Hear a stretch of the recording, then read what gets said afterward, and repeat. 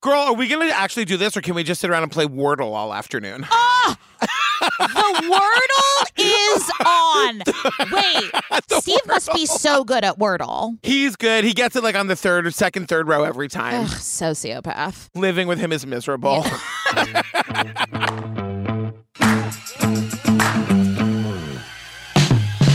Hi, Ellen Marsh. Hi, Patricia.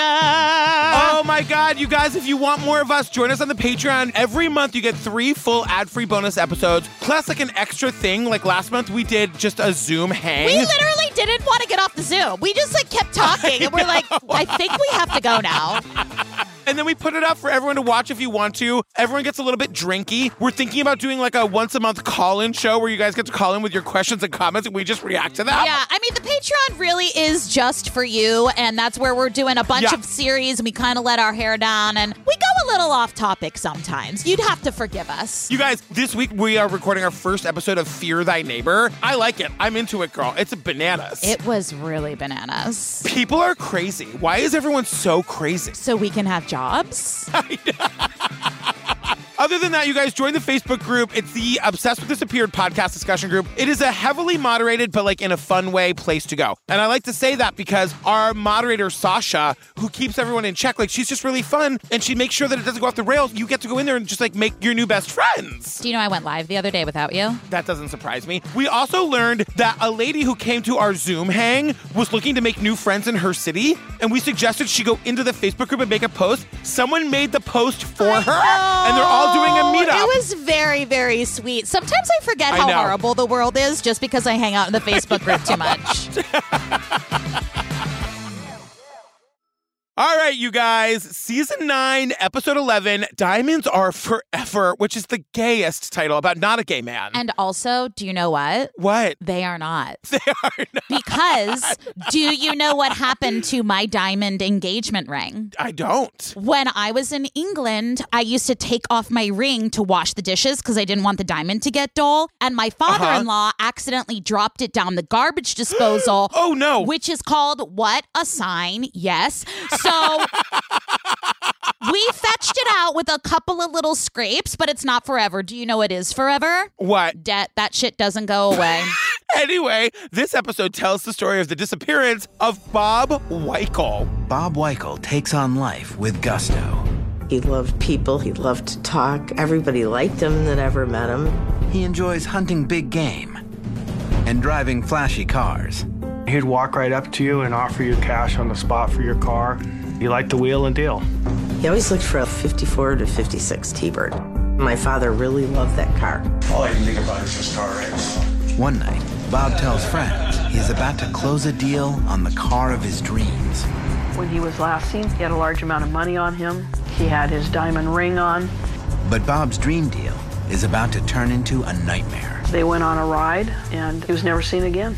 So we come out of this coming up on, and we learn that this guy, Bob Wykel, is no ordinary 65-year-old. He's a big game hunter, boo, former restaurant owner, retired sheet metal worker, and a world traveler. I said, damn, Bob. Yeah. He's just a big lover of life. They tell us he's a big game hunter 40 times. Yeah. I'm like, are we supposed to be fucking impressed by this? Yeah. And at one point, there's speculation that when he went missing, he was actually out hunting big game and got eaten by a bear, and I said, good. Yeah, okay. No, because we were talking hunting the other day, but I don't like the hunting where they like kill the giraffes and they like pose for a picture. I don't like that kind of hunting. Okay, great. Yes. But also, if you remember, you were telling us that your family goes hunting in the Bronx, okay? Yeah. So I'm just saying, there are grocery stores where your family lives. We don't need to go hunting anymore. We just don't. Bob Wykel is no ordinary 65-year-old. A big game hunter, former restaurant owner, retired sheet metal worker, and world traveler. He's known for his youthful spirit and his colorful yarns. He loved life. He loved people. He loved to barter. He loved to talk. Everybody liked him that ever met him. So we meet daughter Rebecca, who tells us how friendly her dad was. We meet best friend John, who tells us how much... Wait. What? I just have a thing about Rebecca. She says that her dad loved to barter. And I said, I'm sorry. I know we've got bigger fish to fry here. Can we talk about bartering for a second? Okay. Nothing in the world makes me more uncomfortable. Bartering? Like bartering means like someone says this is $10 and you're like, No. I'll give you $8. Yes, no, I know what bartering is. I'm just saying, like, when we were little kids, my dad used to go to yard sales and he would barter for, like, coats. I'm like, just give him the $2, Dad. This is getting very awkward. I hate that shit. So this is some trauma shit for you right here. Okay. Do you want some time? We can pull this. I can pull this car over right now. You know what? Actually, let's just move on. I'll bury it. Let's move on. It's okay. Yeah. So we meet best friend John, who tells us how much fun he was to be around. Bob just seems like everybody's friend. He was like a good storyteller. Now, this is where we pan out to a picture of him with like a bunch of birds. And I mean like a bunch of birds. I don't know what the birds are for. Are they quail? I thought they were maybe quail. They're dead. We're going to learn that was like a hunting trip to Argentina. Why are you guys so proud about killing animals in the wild? Why? Like, if you're living in the woods and you need to eat it, fine. Right. I totally get it. You don't live in the woods, Bob. Right. You don't. I just didn't know what he was doing with like 50 some odd birds. Maybe you stop killing the birds after, 10, 12. Maybe you just don't kill the birds at all. I'm just throwing out some wild ideas. But Bob was still a really nice guy. Okay, there you go. Okay. We also learned that, like, he was a restaurant owner in Chicago, New Mexico, and Anchorage, Alaska. And I said, next to camping, owning a restaurant has to be the worst kind of life I can imagine. So stressful. Like, owning a restaurant, you make, like, no money, and you have to deal with the public. Like, the people who go to restaurants are terrible, terrible people. Yeah. I'm one of them. Yeah, no, I know. I've been eating with you. You guys, him and a plate of wings. It's literally something you don't want to see. It's truly destructive. It's some National Geographic shit. His daughter Rebecca, her children, and his ex-wife are all still back in the Midwest. But he remains in constant contact with them. He and his ex-wife Joan are talking about getting back together. But we learned that Bob lives in a suburb of Seattle, and he moved there from his home in Chicago, where his daughter, her children, and his ex-wife all still live. We don't know how he ended up there, but he stays in pretty close contact with his family there, including his ex-wife, who, according to Bob, they're talking about getting back together. And I said, I'd like to hear that from the ex-wife. Where's she? Yeah, Where's she? I would really like to hear her side of the story on that. Wait, this is the part where I do find out that the game hunting does mean the animals are on walls, because we pan to a picture with the animals on the walls. I know. Ricky Gervais would not be happy. Do you know what taxidermists do for a living? Don't they stuff dead animals? They stuff. Isn't that like the Republicans who meet you on Tinder and take you to Jeeps on the weekend? Okay. So, daughter Rebecca... Well, no, but daughter Rebecca confirms that they were trying to patch things up, to which I would say immediately no. No, but I'm also like, could the lady speak for herself? Could we just get a confirmation from the ex-wife, is all I'm saying. But the one thing that we learned that is very important... Bob keeps a reminder of Joan with him at all times. A large diamond ring he wears on his ring finger. It meant the world to him. My mom had given him this ring when I was very young. It was his everything. He wore it sleeping, fishing, hunting, working on cars. You never saw it off of him. Bob has this big diamond ring that his ex-wife Joan gave him. He wears it all the time. He never takes it off. And I wrote, this seems important. Yeah. Slow down on this detail. His ex-wife, maybe soon to be second wife. Totally. The diamond ring, it looks weird on him. Am I wrong? I mean, it's probably a prop for my D, so settle down. Wow, you have a lot. I've never seen you wear jewelry, and for a man who doesn't wear jewelry, you certainly have a lot of opinions about it. I guess that's true. I'll take that note. Okay. That's a fair criticism. Right. So in February 96, Bob is looking forward to his granddaughter's upcoming wedding in June. This guy really does it all. He promised to make an ice sculpture for the event, quote, a craft he taught himself. I was like, is there anything Bob can't do? It's like, I'm just going to mosey on over here and ice sculpture. I worked on cruise ships. That shit is hard. I just love that, like, ex-wife Joan is like, Bob, we got another huge delivery of ice. What is this for? It's from a sculpture. No one touch it. It's from a sculpture. Keep it on us, crazy woman. Women are so crazy. He taught himself how to ice sculpt, but he's also like planning that summer to refurbish a car with his grandson. And he's really focused on getting a Thunderbird from the 1950s. I said the grease of it all, the grease lightning of it all. Go ahead. Go ahead. Da-na-na-na-na-na-na-na, grease lightning, na-na-na-na-na-na, grease lightning, go grease. I even know the choreo. Okay, yeah. What do you think? That was even more mediocre than I had originally anticipated. So, fun for me. Yes. Are you proud of yourself for still being in your fucking bathrobe at 3 o'clock in the afternoon? Oh, I'm sorry. Is there a dress code at our remote? Is there a dress? Is it in my employee manual as to what the dress code is? I am in my robe. What of it? Your hair is like basically in curlers. Like, how did you just wake up? Oh, what if I did? Nothing. Nothing. Okay. Hell hath no fury, like a mediocre aging gay man. Okay. Bob is passionate about cars. The flashier, the better. He tools around Seattle in a 1989 Mercedes coupe he has restored. So Bob is passionate about cars. I said barf. Now, I said he's restored a 1989 Mercedes. This all happens in like 1996. Bitch, why are you restoring a car that's only 5 years old? He also did vintage car. That's slightly vintage. But I mean, the car, like most people drive a car for 6 years. Yeah. You know what I mean? Yeah. Like, why are you restoring a car from yesterday? Yeah, that's a fair point. Well, he knew a lot about cars and we don't. So who knows? That might be really hard to do.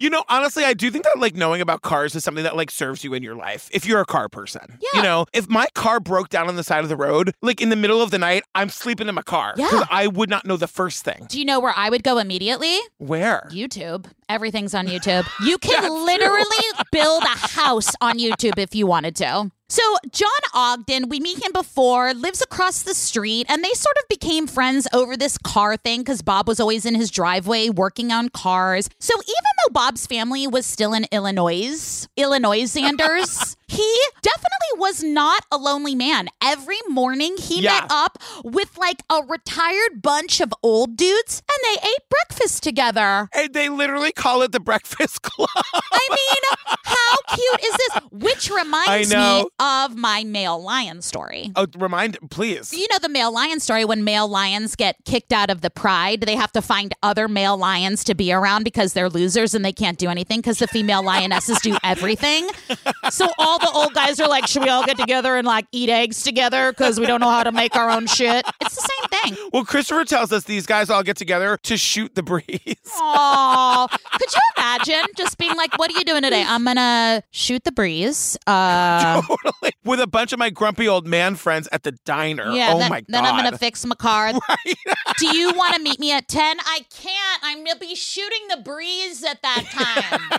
I am busy. But the thing is, like, that's his morning social plans, and then he has night social plans, because that guy, John, who lives across the street, he, like, has a poker thing at his house every week, and John always goes. Bob did not win in poker.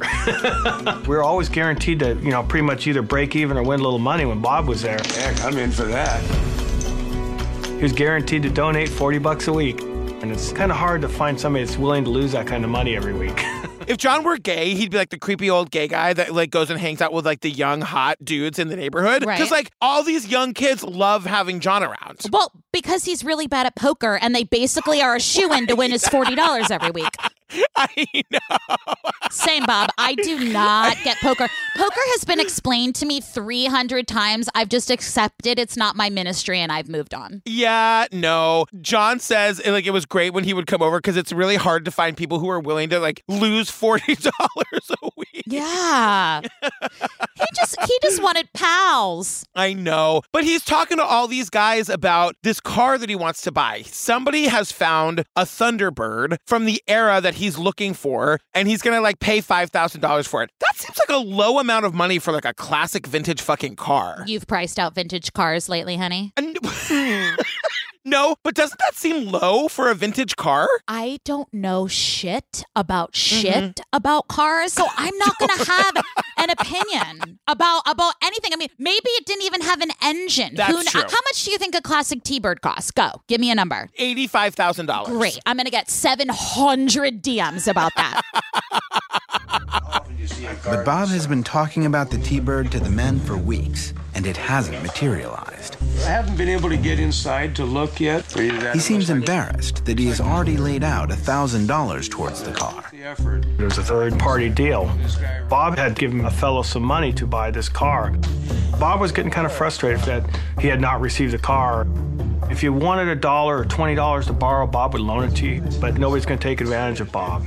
But Bob is embarrassed because this deal isn't happening quickly. It's like a third-party deal, so he's not buying a car directly from the seller. There's like a guy in the middle, and he's already given this guy $1,000, but like the car hasn't materialized yet. And so John tells us, he's like, the thing about Bob is that he's a really nice guy. Like, if you need money, he'll give you money, but this is not a guy you fuck with. Right. Like, you don't steal money from Bob. That's kind of like you. Like, if I needed money, I would totally ask you, but like, he seems jolly, but do not get on his bad side. He's strong, you guys. He is shockingly strong. Can you imagine you stealing money from me? The daily harvests are bad enough, Ellen. I know. That was enough money. That was epic, actually. But that day, apparently the deal was going to go through because that day that he's in the diner, Bob is just chilling with his money clip full of $5,000 cash. Yeah, they say he's like a guy who likes to have cash on him. That's a dangerous thing just in general. And he'll pull out his money clip with like stacked with bills and just like show it to anybody. It's a little too flashy, Bob. A little too flashy. Do you know who else did that? Who? Richard Marsh. Gross. Your dad. Ugh, my dad had a money. My dad was so grotesque and Italian like that. Like, oh, God. Gag. So it's the night of February 21st, 1996. Bob announces that everything has fallen into place for the car. He actually wins a hand of poker that night at John's. Round of applause for Bob. And they say like he leaves happy. And like John is telling us it was the next morning he was going to go pick up the car. And over the next few days, like John, Bob's best friend, is like shocked that Bob hasn't shown up at John's house to like show off his new car. And more than that, John's also like, wait, where's his Mercedes? His Mercedes isn't in front of his house. John is like the neighbor you want. He like stays out of your business. He invites you over for poker. And if you go missing, he notices. Yeah, you know absolutely. If there's a house for sale on the street where John lives, buy it. You should buy that house. Oh, he's so sweet. Everyone's moving to John Street. So John calls Bob. He leaves messages, no responses. So he's getting kind of worried. So John calls 911. I called 911, and they refused to take a missing persons report. At that time, back in '96, they told me a person has the right to go missing if they want to.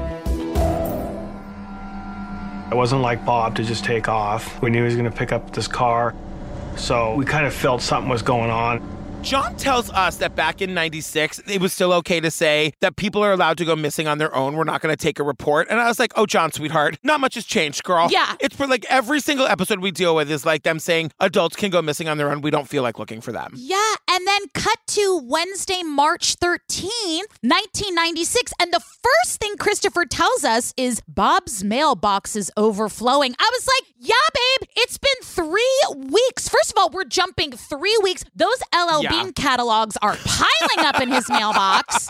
But I also love that John, the neighbor, is the kind of guy that's like, maybe he went on a surprise trip or something and he didn't ask me to like get his mail, but I'm going to get and like protect his mail. John is a great fucking neighbor. Yeah, but like, is nobody else freaking out that we just jumped 3 weeks out of nowhere? And he's still like, well, I guess I'll get this mail from my best friend I hear from every fucking day who goes to the diner and eats the same Eggs Benedict and then plays poker with us. No big whoop. Like, am I the only one that's like chalant as fuck about this? And like, why is John the only person noticing? Like, why aren't his diner friends being like, girl, where are you? Yeah. But it's also the 90s before cell phones, before like texting all the time, like before being in constant contact with people. I did a little side goog. Do you know what percentage of Americans had cell phones in 1996? What percentage? I mean, 2%? 16, but thank you for ruining that for me. You asked me a question. 16%. But John sees in the mail that there's a notice that Bob's Mercedes has been impounded a few days earlier at a nearby park and ride. And John is saying, like, Bob's been missing for weeks. The car was only at that park and ride for a few days. So it has not been there the entire time that Bob has been missing. Somebody has planted that car there. Like, John knows some shit is going down. I have a question. Yeah. What's a park and ride? They say it 100 times. I know. I thought it was like when you go to the airport. Yeah, it's like if you live in a suburb, like in Boston, you park your car at like one of those far out T stations and you like take the T in. So like that's a park and ride. You park your car and like ride the train. It's a parking lot. It's a parking lot at a train station. Okay, they said it 100 times. It was very common for Bob to go to the park and ride, catch a bus, and then drive his new car home. So for Bob to go to the park and ride wasn't unusual. We were only 5 blocks away from the park and ride. But his nice Mercedes, if he was going out of town or something like that, he would park that at my house. Bob has now been missing for 3 weeks.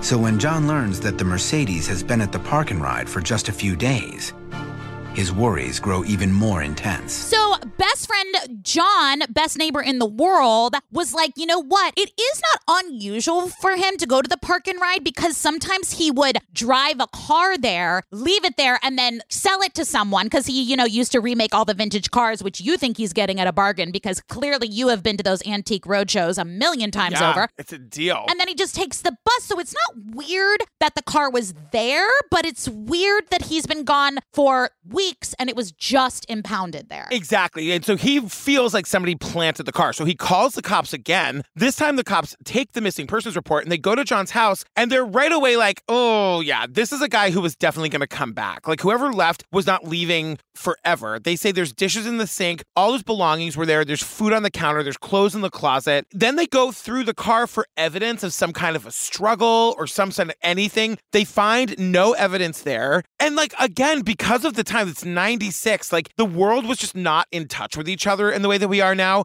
His family in Chicago is like trying to get in touch with him. And they're like, it's weird that we're leaving messages and he's not calling back. Well, at the same time in Washington, John, the across the street neighbor, is like, this fucking guy is definitely missing and I don't know who to tell.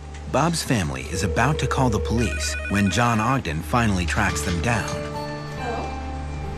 He tells them he has reported Bob missing and that an investigation has been launched. Yes.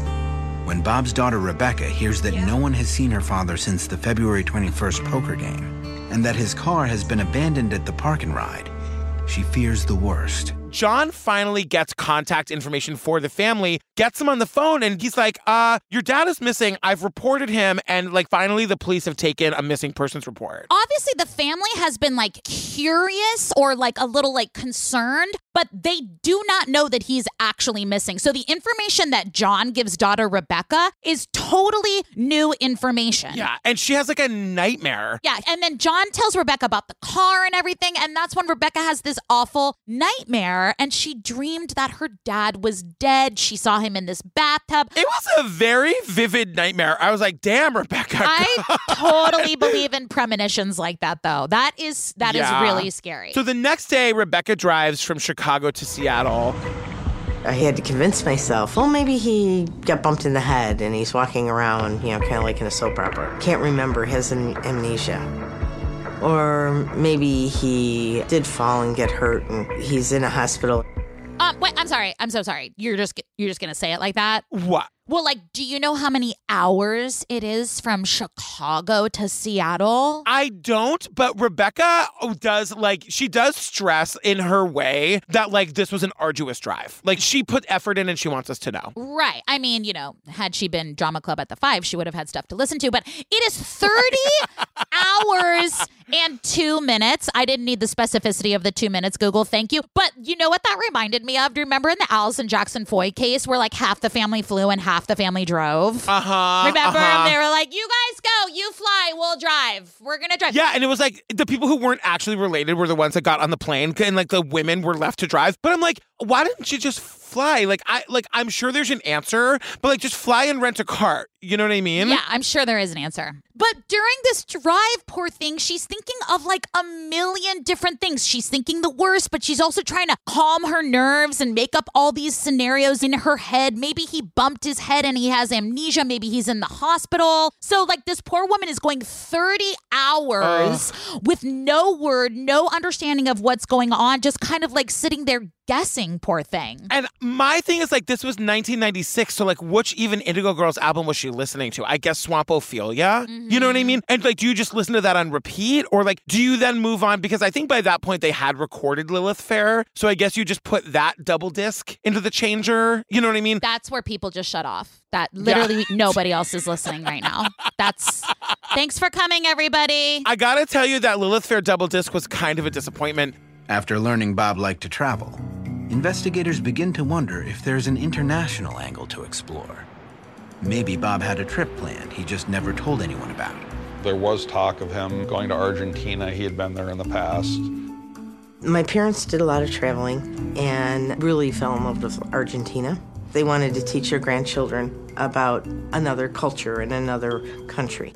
But this is where we learn that the cops think that, like, maybe he just flew off to Argentina. This is the part of the disappeared episode we always get, where it's like, maybe he left on purpose. And, like, this guy did love Argentina, like, to the point that he, like, took his grandkids there, and he had gone on hunting trips there. And, you know, they look into this theory for like a minute, but like his passport hasn't been used. His luggage is still at home. And then this is where they talk about maybe he went on like a hunting trip and got eaten by a bear, to which I'm saying, I don't want anyone to get eaten by a bear. But like if you go into the ocean and you get eaten by a shark, you're at his house. You know what I mean? Yeah. Don't go to a shark's house and get mad when he eats you. Yeah, absolutely. That's the smartest thing you've said all year. But like also the thing is, this is what kind of annoys me whenever they do this. They're like, maybe he did this or maybe he did that. And everyone's like, no, dude, he was going to buy his, like, find the bad guy. Something happened with a bad guy. Just find the bad guy. Stop talking about bears and missing and Argentina and like, let's find, we know what happened. Something bad. No, you're right. And I was just saying, like, we know what he was going to do that day. You know what I mean? Yeah. So I'm like, finally the fucking cops are like, should we maybe try to track down the guy that Bob was going to buy that Thunderbird from? The one he'd already given money to and the one that he was supposed to meet the very day he went missing? Why are we talking about Argentina? That is a great idea. I did not think of that. That is... that. Wait, no, that is... We know where he was going, though. We know what he was doing that day. So we're gonna ditch the bear story, just so we're all on the same. All in favor of ditching the bear story? Okay. All right. You know what? Fair. I can admit when I'm wrong. Is it possible that the man Bob was supposedly meeting to buy the rare T-Bird knows what's happened to him? Right? The problem is, nobody knows who he is. Yeah, I can be at your place in 15 minutes. The only thing about this is that, like, they don't know who this guy is, right? They know he was going to see somebody, but they don't know who. And so we cut to Thursday, March 21st, 1996. Is there anything you want to say? The day after your birthday? I don't know. What? No, it's March 21st, 1996, which is the day of my birthday. No, it's March 22nd. On the show, it said March 22nd. No, we're pausing. We're going to go to the episode right now. Can we have some thinking music? Thursday, March 21st, 1996. I don't give a fuck. Oh, really? Flying or grounded. Anyway, I am vindicated. It was on my fucking birthday, batch. Okay. Rebecca remembers her father's breakfast club and goes to the restaurant where the group meets to see if anyone can give her some answers. This is the first time we hear the word breakfast club in this episode. I was very happy about that. Right. But she goes to have breakfast with the old men to see if anyone could give her answers. And the thing is, like, it's so crazy to me when, like, the civilians in the episode do the thing that if the police had just done, we could have gotten here so much faster. Because Rebecca gets all the answers. Yeah. Down bitch daughter Rebecca's like, all right, so, like, what's going on? And then the old men are just kind of like, back in the old days, gather around the campfire, children, you know, like talking. And then this guy goes, well, there was this one dude, Michael, that used to show up. Younger guy, kind of inserted himself in the group. They painted a picture of a guy that was too young to be with their group. You know, he wasn't retired. It was more like a person that didn't have a job, just hanging out. Probably heard Bob talking vehicles and everything else with his normal group of friends and started up the conversation. This guy starts divulging all this information, and they're like, yeah, he liked talking about cars with Bob, didn't he? Yeah, hubbub, cars. Oh, and also, like, weird, he vanished, like, the same day Bob vanished. Like, ever since Bob hasn't been back, this guy Mike hasn't been back either. And then the biggest thing, like, Rebecca's like a fucking private detective. If she didn't open a private detective shop after this, I don't know what she did with her life. Because Rebecca finds out, she's like, I wonder if there's any way we could, like, get a last name for this Mike guy. And then, like, one of the men says to her, oh, we all signed a card for this manager that we love. love? Rebecca's digging also leads to another important break. She learns that her dad's group had been friendly with a manager at the restaurant who was about to leave his job. The men had bought a goodbye card for the manager, and their new friend Mike had signed it along with the rest of them. And this manager had kept that card. What's more, Bob's new friend had signed his full name. Mike Wynn. The managers got the card. They pull the card out. Mike had signed it with his first and last name. His name is Mike Wynn. Rebecca, in 15 minutes with these old men, gets more answers than the cops got in the entire, 6 weeks since he's been missing. Right. And Rebecca's like, quick recap. Right. You guys met my dad here every morning for your little breakfast club. And then the music's like, don't you forget about me. Okay. And she's like, so some weird guy inserted himself, talked to my dad about cars, and when my dad went missing, he never showed up again. And did anyone want to say that to anyone else but me? Did that not come up in conversation ever again? I know. And the thing that's so terrifying is that Rebecca's now got a hotel room in this small town. And as she's about to call the cops to give the cops all this information, she gets a call to her fucking hotel room from this guy, Mike Wynn. Then, before police can find Mike Wynn, he finds Rebecca. He makes a surprise call to her hotel room, saying Bob's landlady gave him her number. He is pleasant on the phone. Telling me, how he's a wonderful friend of my father's, and he's very concerned. He just got back into town and heard what happened, and he wanted to know what he could do to help. How fucking terrifying. He tracked her down to her fucking hotel room. Yeah, and this creepy McCreep was like, yeah, don't be weirded out. Bob's landlady gave me your number. How did the landlady know the hotel she was at? And he's like, let me stop you right there. I know you think I killed your dad because it's obvious that I did, but let me stop you right there. Yeah. I actually just got back into town. I'm also worried about your dad. All I know is that he was going to a car auction in California. And the detective was like, yeah, we weren't buying any of that. That was not a story we were believing. Down bitch daughter Rebecca was like, he was really nice, which I think is actually very important because we're going to learn about the conning of this man. And guess what con men generally are? Super nice and charming. That way they can get away with everything that they want to get away with. And Rebecca was like, he was nice. He was helpful. He was like, how can I help you? It's so crazy too, though, because when we get there, he did a lot of really obvious things that a lot of people just didn't realize were so obvious. Right. So it's Tuesday, March 26th. You're good with that day of the week and the date? You're good. You have that too? Oh, how cute are you? Look at you trying to show me what's what. Oh. When an investigator interviews Wynn, he tells the detective that he last saw Bob Wykel at breakfast on February 20th. He denies he ever had a deal to sell Bob a car. A background check reveals that Mike Wynn has several aliases and a shady past. So the investigators bring this guy, Mike Wynn, in for an interview, and he says he last saw Bob for breakfast on March 20th. It was Wednesday that year. Thursday was the 21st, just for clarity. Thank you, sweetheart. Thank you. You're so welcome. And he's like, yep, I didn't know anything about him getting a car. That's news to me. But then the cops do a background check, and they're like, girl, why you got so many aliases? Yeah.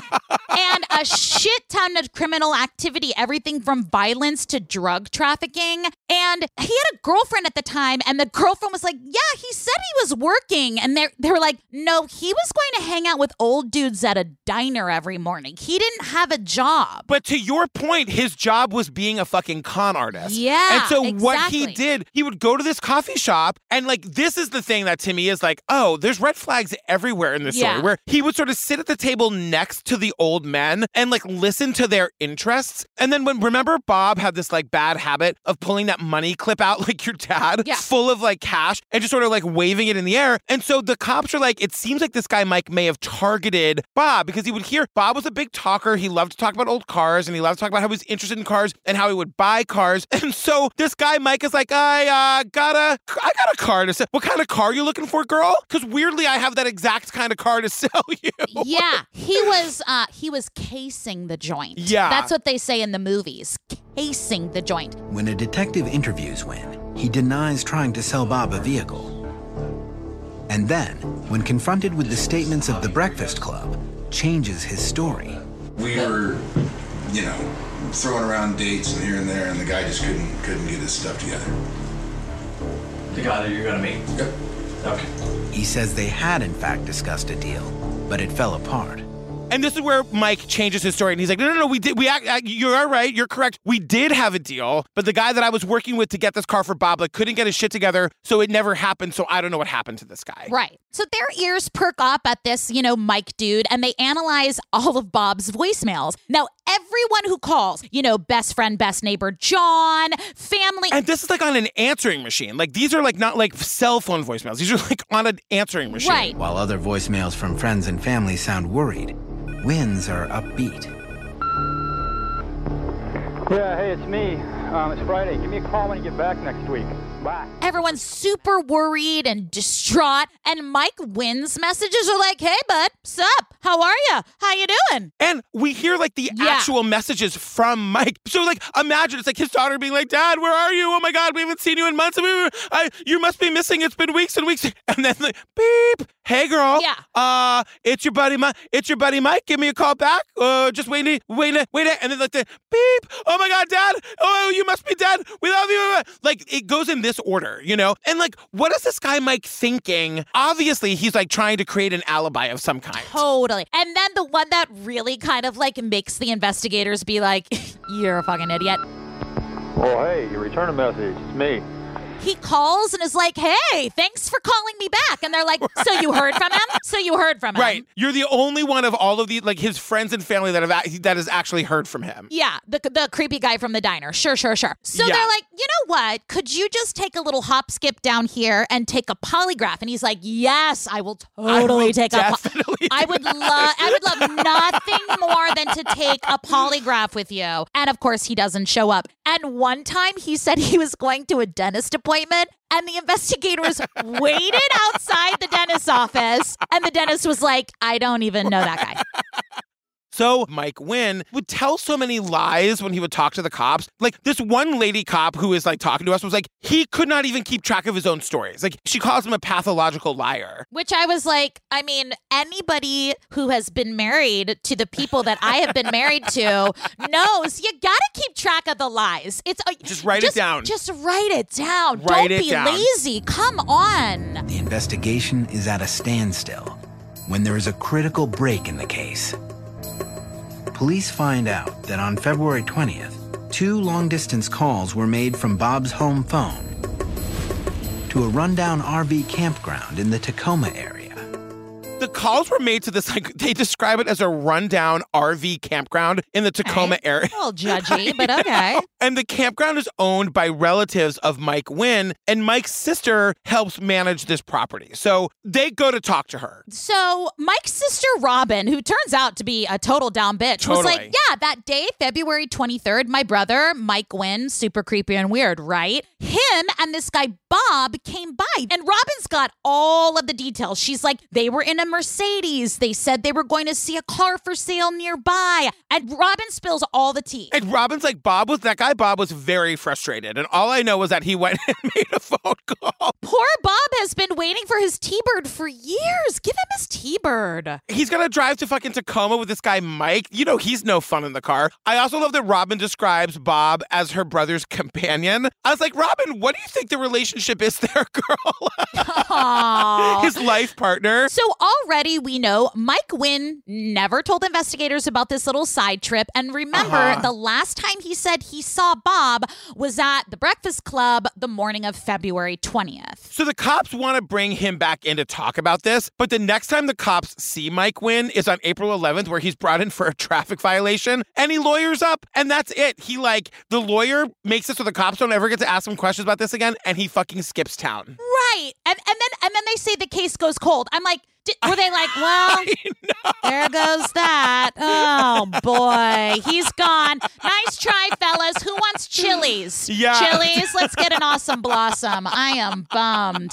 Like, he's just gone. I know. Can we check flight manifests? Like, what can we do here? If you're the last person to see this guy and the cops know that you've been lying about your story, is that not enough to get a warrant of some kind for something? You know what I mean? anything, and then he skips town, and they're like, and they just give up. Ugh. Shoot. Dang it. I really thought we were going to get that one. I did. Carl, you tried your best, Carl. Chin up, bro. Oh, my God. Soon, Detective Sue Peters joins Holland. She had assisted on Bob's case in the beginning and keeps in touch with his family. She kind of carried the torch, in a sense, because even though the case went cold, I would contact Sue Peters and ask if they heard anything.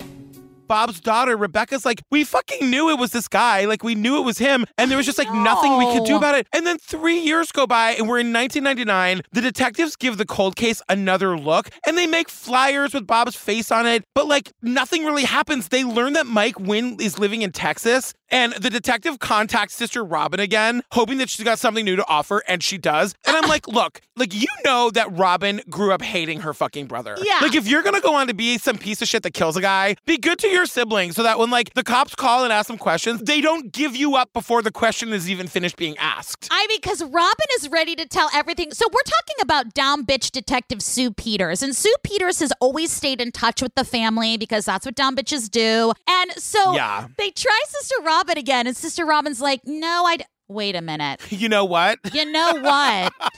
Let me tell you something. This just clicked. My bad. This just came to me. We had, turns out, a family reunion last year, and I made my ambrosia salad. So let me tell you what my secret is. And they're like, bitch, get to the story! And they're like, right. Sorry. Because Robin's a talker. She's just that one you don't want to get stuck in the corner with. Her ambrosia salad is good, though. It is. Yeah. It is worth it. And she will tell you all about it. I know. Not as good as mine. I don't know why they're all of a sudden in the South. No, they are. Wait, no, she's in Tacoma. Okay. Robin had been at a family reunion in Texas within the past year or so.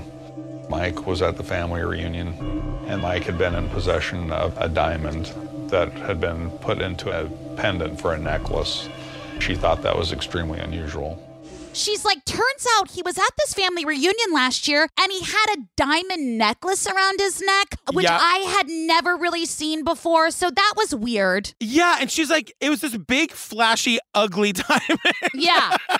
That diamond was beat up, girl. But everyone is saying, remember, this episode is called, what is this episode called? Diamonds Are Forever, because they're not. Yeah. This whole episode is about this diamond pendant, right? Right. So they think, they're like, wait a minute. Diamond necklace out of nowhere, and it kind of clicks. They're like, was that Bob's ring? So they track down Mike's ex-girlfriend, and the ex-girlfriend sings like, Mike's got some bitches that are ready to talk at a moment's notice. Honey, you better have some aloe vera because you're about to get burned, honey. Listen, can you imagine if the cops knocked on your door to ask you about your crazy ex, how eager you'd be to talk? I'd be like, do you want me to air fry you some nuggies, some chicken nuggies while we sit and have a little chat about this? If you're going to be insane, you guys, you have to be one of those nice, insane people because people want you to go to jail. Everyone just wants you to go to jail. You know what I mean? So ex-girlfriend was like, yeah, listen to this. In February 1996, he gave me a diamond necklace. And they're like, February 1996, da-da-da-da-da-da. That was like days after Bob went missing. And then, of course, this fucking piece of shit demands the necklace back when they break up. Yeah. He was like, give me that necklace back, you whore. She's like, okay. I don't know how they decide which scenes they're going to reenact and which scenes they don't, but they did decide to shoot a reenactment of him demanding the necklace back. You want your necklace? Give me my back? diamond. You know what? You can take it. There it is. Goodbye. I'm telling you, I really feel like it's the actors. I feel like the actors are like, can we just for funsies, one time for me? Could we do that diamond scene? I would love that. I would really love that for me. Just one go. Just one, yeah. Yeah, it's these actors. They want I'm going to try and have some fun with it. Yeah. Yeah, have some fun with it. Detectives learn that diamond that we're talking about that is obviously Bob's diamond. He had sold that diamond to his aunt in Texas for $2,000. They persuade the aunt to give it to them for analysis, and they determine that it's like a rare European cut, which so is Bob's, right? Right. And daughter Rebecca also was like, he wore that ring every day, so like it might be a little worn. Check and see if there's like a little chip in it. They knew that Bob's had a chip in it. And so they look at this ring, they look at this diamond, and it has a chip in it. And so then they ask Rebecca, the daughter, to make a composite sketch of the diamond. I thought that was a weird request. Yeah, I was like, it's a diamond. I see you and that robe every week. If I had to make a composite sketch of that robe, I would not know. I wouldn't know. I'd be like, it's blue. Like, diamonds are very individualized. You know what I mean? Yeah, that's why they're a girl's best friend. Anyway, it works because they say whatever the composite sketch that she did matches exactly the diamond they just got from Mike's aunt. So they go back to piece of shit Mike and they're like, hey, we know this whole diamond scenario didn't go down the way it went down, and we have this diamond and we think it's your friend Bob's. He's like, you know what? Forgot to tell you this bit of the story. He has a ready explanation. He tells them he found it one day on the ground at the same park and ride where Bob Wykel's car was abandoned. I bent over, I picked it up, I put it in my pocket. I'm thinking back now. I'm sort of going back. You know what? I found it on the ground. Yep. I found it on the ground at, you know where I found it? I found it at the park and ride. Yeah. Weird, right? I found it at the park and ride. And they're like, oh, the park and ride where we also found Mike's car. And then cops are allowed to do this. They lie to Mike. They tell him that Bob's DNA is on the ring. He has an explanation for that too. He says he showed it to Bob right before Bob went missing. The cops know that, everyone knows this guy Mike did it. They just need the evidence to prove it now. Also, big points for the cops because Mike doesn't know how DNA is transferred. Like, babe, yeah, he touched it once. Okay, Mike. All right, sweetheart. Go back to science class. Well, and the cops are just saying, on Bob's last day, we know he had a ton of cash on him. He had that diamond ring. He goes on a ride with this guy, Mike, and he's never seen again. But the thing is, they don't have a body. So, even though they've got all of this evidence that makes it so clear, the prosecutors decide they can't bring a case. Any true crime person knows that a crime without a body is really hard to prove. Number one, you have to prove the person is actually dead. Right. Also, there's a ton of places in this area of the world to dump a body. He goes, the natural beauty is a godsend to a murderer. Yeah, I was like, Christopher, you can refuse, We're on season 6 by now. You have a little clout, honey. You can refuse the script. Although Christopher gets fired for next season. So you guys, we went ahead to next season because we know, he comes back. He resurrects. Yes, he does. But maybe Christopher got too mouthy about not wanting to say that the natural beauty is a godsend to a murderer because he's not invited back for season 6. Yeah, you're right.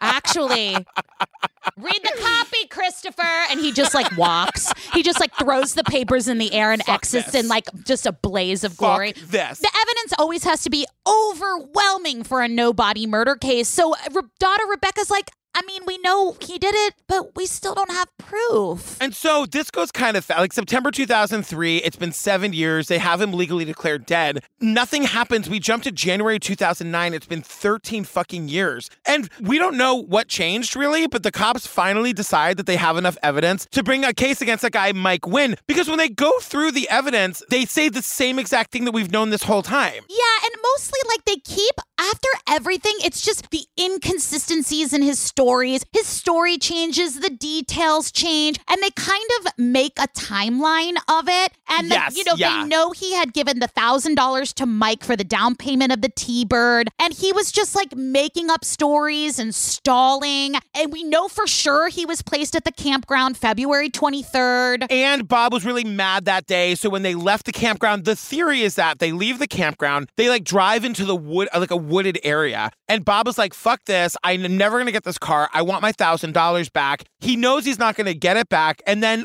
some sort of confrontation ensues and Mike kills him and disposes of the body somehow and then takes the car and drives it to the park and ride. And the one new piece of information is that Mike, it seems, actually did confess the murder while laughing to a friend of his in Texas. And he says they don't have a body and they're not even looking in the right place. So with all of this information, they decide to bring a case against Mike. 15 years after Bob Wykel drove out to buy his dream car and never came home.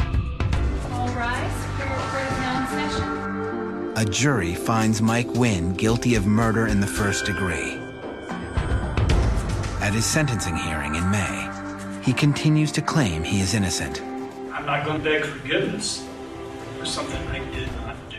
It's been 15 years since Bob went missing. A jury finds him guilty and he gets 20 years. And he never acknowledges the murder. Yeah. And because he doesn't acknowledge that he did the murder, he won't give the family any information about where the body is. Which is so sad. Yeah, he goes down saying he's innocent. And like we close with Dada Rebecca saying, she's relieved that someone has, charged with the murder, but it's sad to not have the closure of having his body so they can properly lay him to rest, which is like so sad. And like I always hate when these stories have like little to no closure. And I know you're going to yell at me right now, but I was just like, because I was thinking about whenever that happens, I was like thinking about how sad that is that like people can't like grieve properly. And then I was thinking about like how during COVID, there have been so many people that haven't gotten a chance to say like a proper goodbye. Yeah, of course. And I got like really emotional about it today because like grief is like a universal reaction and like grief is complex and it's like personal, and not being able to say goodbye can just like complicate that. So if that pertains to you right now, like, if you have said goodbye to someone during this time and you weren't able to say goodbye properly, there are several chat rooms and boards to help with grief. So you can reach out to Grief Share at 1-800-395-5755. And you can learn more about their mission to connect people who are grieving with one another. And I don't know, it just got me really thinking. And I know we have a comedy podcast and I'm not going to start crying, so say something funny. If we learned one thing in this episode, we know for sure that March 21st in 1996 was a Thursday. Bow, bow, bow, bow, bow. Oh my God, you guys, if you want more of Ellen and I fighting to the death, join us on the Patreon. Every month you get 3 full ad-free bonus episodes and then another whole thing. Today we are recording our very first episode of Fear Thy Neighbor, which our director of projects, Natalie, thought was Fry Thy Neighbor. So it was on every schedule we had for the coming weeks of recording. It said Fry Thy Neighbor. I thought it was a misspelling. She's like, no, I really thought that's what it was called. She thought we were going to actually cover a series where people like cooked their neighbor. Yeah. The Cecily Tyson of it all. Wait, I don't get the joke. In Fried Green Tomatoes, when Cecily Tyson's like, secrets in the sauce. Remember when they killed that guy and made him barbecue ribs? Oh my God. Oh my stars. On the Patreon, we've also covered Who the Bleep Did I Marry? We did, what are the other ones we did? Snaps, Evil. Evil Lives Here. I'm still in therapy about Evil Lives Here. I know. It's so much fun. Join our Facebook group. We love you. That's all I got to say. Anything else from you this week? Well, you can join us on Instagram, too. We're at the Disappeared Pod on Instagram. I'm at Ellen Marsh, and he's at Patrick Hines _, and we have a lot of fun there, too. It's true. And we love you guys. We love you. Bye. So by the time everyone hears this, it'll be fine. You didn't get Abby? No, I didn't get Abby. Yeah, don't give us Wordler spoil. I would never do a word. But who, I can't even talk. Sing it. Diamonds are... No, who cares? Yeah. I know when your birthday is. March 12th, 12/12/21, but it was March 22nd. Nope, we're pausing. We're going to go to the episode right now. Oh, my God. You are pausing the episode. All right, Let's see who wins. Come on. What do I get? What do I get when I'm right? You get a rough and tumble in the backseat of a Jeep with a Republican. Anyway, this episode tells the story of the disappearance of Barb. Yeah, Barb. Keep it. Keep it.